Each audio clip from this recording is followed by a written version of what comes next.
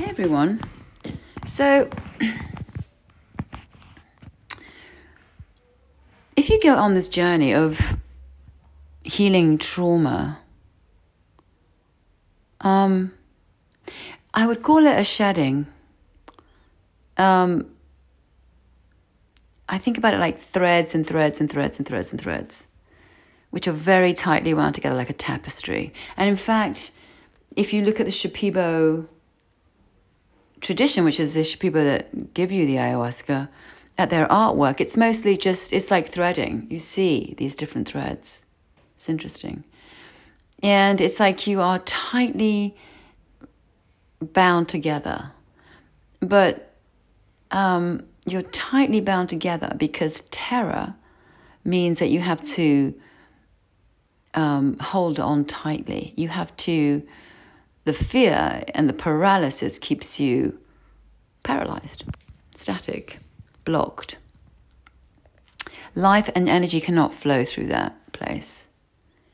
And in this returning back is the de-threading. And to de-thread or to release these blockages, you have to keep facing the terror and the fear. And as you face it, you kind of de-thread. As long as you keep sitting through it, so it can't frighten you as much. It can't terrorize you, and therefore there's a softening. And in that softening, there's a releasing of that terror. And there's more of a presence. If there's terror, you cannot be here. You can't be present to this. Terror ensures that you're on hot coals. You're always jumping up and down. You're always in a state of panic or fear. And that's a horrible place to be. And I can see how thoroughly paralyzed and frozen was.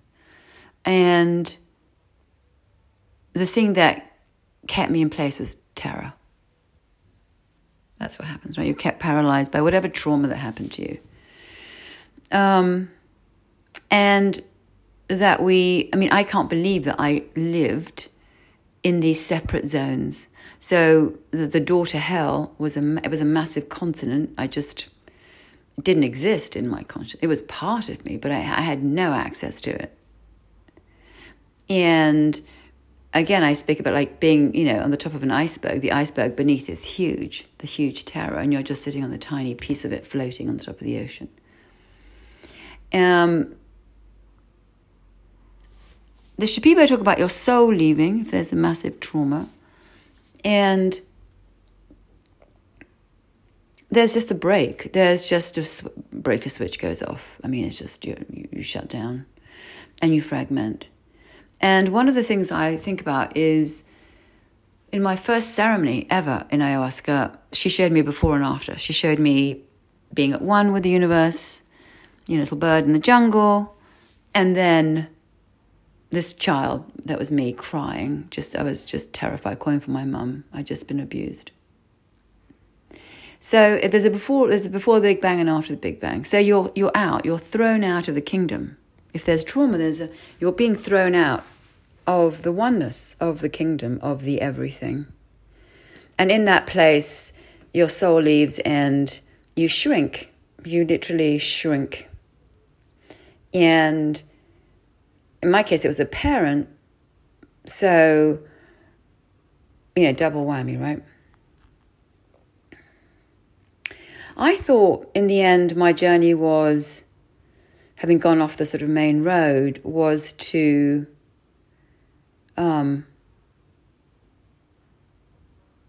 just heal the trauma. But it turns out it's much bigger than that. It's not just, first of all, I didn't even know I had trauma. I was so terrified. So for me, the events of that trauma, basically soul loss, freeze, and then become the person that the monster wants because that's the only way you survive. And then you build a relationship with the monster in this state of submission I mean, I was always trying to leave. I thought I wanted to be a guy instead of a girl when I was 10. I tried all sorts of things, stopped myself being a woman, anorexia. I mean, there's a whole slew of attempts to rebel. I didn't even know it was rebellion. I only can see it now, right? At the time, it was like, well, this is what needs to happen. If I need to have power, I want to be a guy, right? So I didn't know my power had been stolen, but it had. And I didn't know at the time that's what I was trying. Painting was a form of, again, it was an SOS. I was trying to describe where I was. Like I had this whole hell I was living in, which I didn't realize. That was, it's like an underground sinkhole that's, constantly sending up fumes. And I'm just trying to find a way to express that. But I'm completely terrorized by fear. So I don't know I'm sitting there in terror. And simultaneously, I'm accommodating him. It's like if the monster's around all the time and he's staring at you and he's looking at you in a particular way, then you're being watched. Well, you're just going to pretend yourself into the person they need, right? You're going to give them what they want all the time so you don't die. It's like somebody's pointing a gun at your head and they say, listen, hold this position. If you don't hold this position, you're going to die. That's basically it. So it was an interesting thing where I had this whole continent of hell that I was alive and frothing and energized, and it was all the events of that trauma, being sent out to be sexually abused and all the horror that was done to me, in conjunction, which was sort of I had to sort of drown, but it was there, it was alive, and it would come up, you could smell the stench of death, right? And at the same time I had to pretend this person into existence for the monster, so to speak, so that he would think I was that I wasn't disagreeing and I wasn't being submissive. So it's extremes, right? So there's no arriving. There's no like, oh, you're a flower and you're going to be grown and there's openness and, you're free. And no, it was just pure terror. And you're in strategy to survive. And I had to black out what happened, even though the fumes of the horror was coming up all the time, and I was trying to express it, whether through art or through rebellion of some form. And at the same time, I'm creating this person that adheres to ensuring he gets what he wants. You're not feminine enough, or you're not this enough. I was always like just constantly shape-shifting as armor as a way to survive. But in that shape-shifting, you also then sort of, it's like the Pavlov dog thing. You just get used to shape-shifting and you believe that is who you are. So there's a lot of mess. It's like there's the actual events of the fumes, right? There's the actual hell that you've agreed to, that you've suffered. Then there's this trying to create a front that will not get you killed, so always being watched to make sure that you won't do anything that he won't like, and you're being criticized and you're wrong for this and you're not feminine enough for that, and you're not. It was always like putting you down, and the gypsies sing when they're hungry. It was just all this horror, and you're weak, and so there's all this horror going on. So you're trying to sort of, dodge those bullets and show up so you don't get attacked all the time. And then you're going out to do the will of the monster. Like, in many respects, I was always trying to fulfill his agenda, right? Because in all of this, there was no love. There was no seeing you. There was no loving. It's all survival. It's all, a meteor hits the earth, you smash into a million pieces, and you're just drowning. You're just trying to tread water. It's literally like being in the middle of the fucking ocean.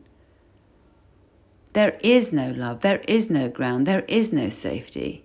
And then there's the added sort of like, you all made special compared to the other siblings, which is another issue. Like, huh? all of a sudden you're getting the stainless steel tennis racket. At the time, it was 100 years ago, right? You're getting the outfits. Like you've performed like the circus dogs, and now you're getting the treats. It was awful.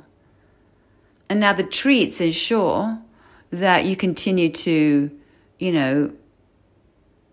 perform the act of the circus dog.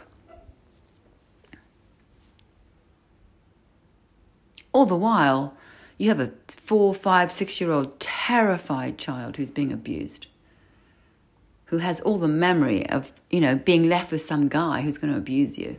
It's just horrific. And you have to be nice to them. So, whilst I would love my life to be about design, and it's not. The journey is not just simply the opening up of this huge ocean, of this continent. Literally, in an ayahuasca ceremony, the whole earth opened up. It was like a continent. All these children coming in and out of these rooms that were being abused. And there was a cuckoo clock that just was like, okay, here we go. And there I was. It was pedophiles.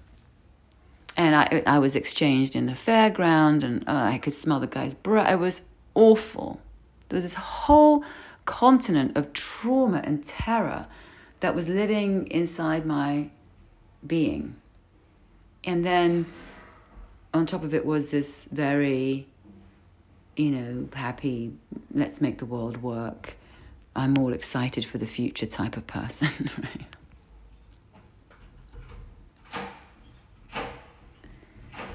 And isn't this going to be amazing when we do this? So the fact is that all of that has to be cleaned out, because all of it was a lie. And when the Shipibo said to me, you abandoned yourself, I couldn't fully understand it, but I can fully understand it now. There is a you that arrives, that has a divinity, that has a soul, that has a purpose, that has a connection to this incredible, the one thing. The minute that's severed, all of you is gone. All of you. There's a drowning, complete drowning. And it's not, the cleansing is an important part of, clearly, you have to cleanse. But even more important than the cleansing is that you need to reconnect with that original divine soul that you came with, and its purpose, and the connection to that. I think that's even, I always thought, well, if you just clean all this up and you see it and you experience it, you go into the fear and the whole thing, that somehow that's it, I'm cleansed and it's done. No, the final piece is to reconnect, to hear, because I've never known who I am. I've never known. It's like a seed that hasn't blossomed. It just got stampeded by a herd of elephants, or monsters more likely, right? It never blossomed. So all the strategies that I had, or you have for trauma, whatever the person that you built, etc., it's a great strategy. And mine was, hey, look, I do this, I do that, I love that, I'm excited about this. That's all great, but it still doesn't fulfill the basic need, which is to let that flower grow and blossom. You have to leave so many strategies behind, and they're all built inside of you, right?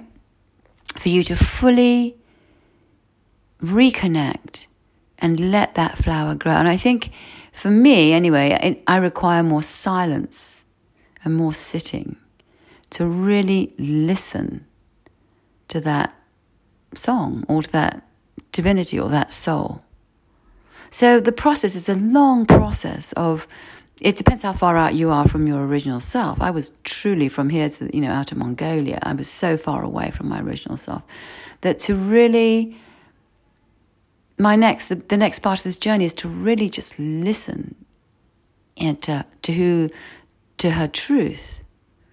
I've been so busy jumping coals and shape-shifting and appearing as this and that and the other, because if you don't have anybody at the beginning to water you, you don't grow. That's it. And you just get smothered with manure and shit and everybody's stuff, and you build all these things. But none of it's you. None of it. If there's no love, there's no you.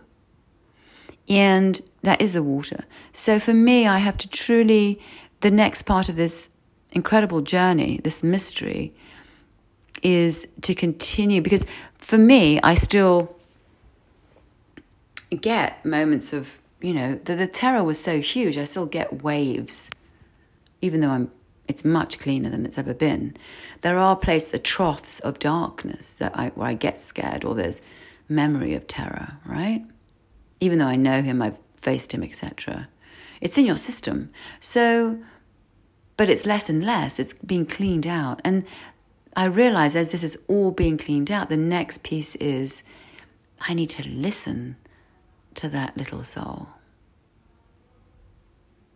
And I did abandon her because I agreed to participate in the agenda of darkness. I mean, I didn't have much choice. I accepted the refusal of me in the name of that evil. And then Stockholm Syndrome, blah, blah, blah, right? So once you clean it all out, it's what is the sound? What is the connection to that divinity that arrived to be loved? If you're going around a crooked trestle, that's not who you are. The trestle is crooked. So you need to sort of let go of all of that. And return or get closer to, connect to the little seed that just never grew because it was just stampeded. And to get there, you have to get rid of all the connections and all that. It's a long process because there's a lot of, if you've lived a long time like me, 60 years, you've created a lot of connections and attachments, etc. Your whole brain has been wired up to survive. So there's a lot of stories, etc. Versions of you, shapeshifters, right? The end, you want to, all of it. How can I live in this fearless place? I'm just connected to my own soul. The soul that isn't, it's absolutely pure and authentic. It doesn't need to prove anything or, be liked or be seen or whatever the thing is. One of the ways that he kept us all in control was also to put everybody down. So it was never enough, you were never enough, you were wrong, this was wrong. That's classic 101 bully, control freak, projection of their own self-hatred, all the same shit, right? How can you be in the place where you completely and utterly are at one with you? Fearless. And fearless is just the most authentic connection. And that's a discovery. You have to sort of figure that out as you go along. I don't know. I've never been here when I'm not pretending a version of myself, either for defense mechanisms or just to survive, right? What is it when you're not in that state? And also it's terrifying, right? Because you're very exposed. That's a very exposed space. That means you have to give yourself up completely to the universe and grow roots there.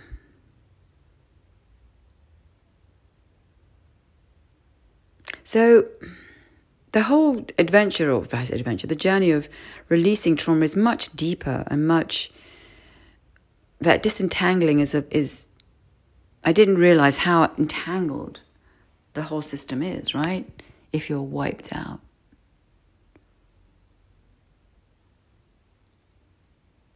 If you're paralyzed by an overwhelming event.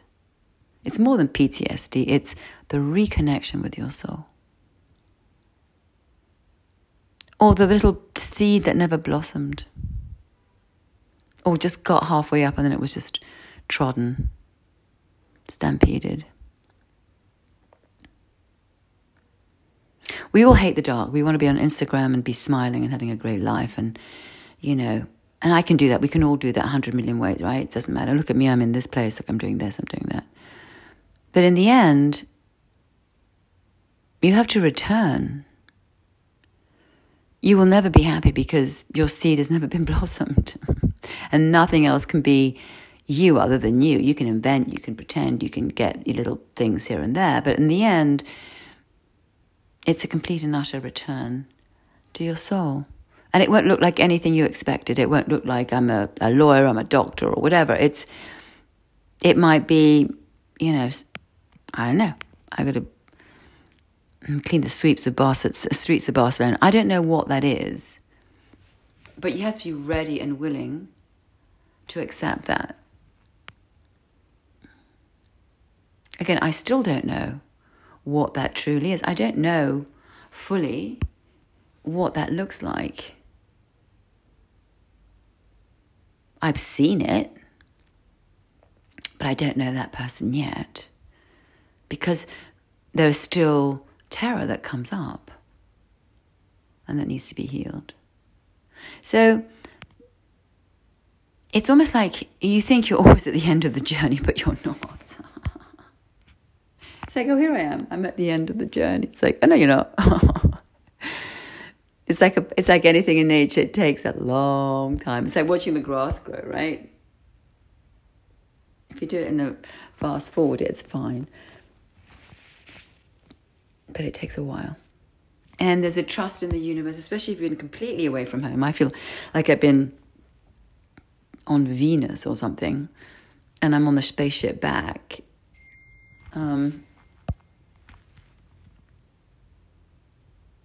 So it's when you let go, there are no beginnings or ends. It's just going. It's just going. And there's just like information on the way. It's like, oh wow, you suddenly wake up and go, oh wow, this is what's going on here. Oh, I see, this is what's going on here. You're being completely led by the universe. It's like being at sea, letting the energy take you. Bye.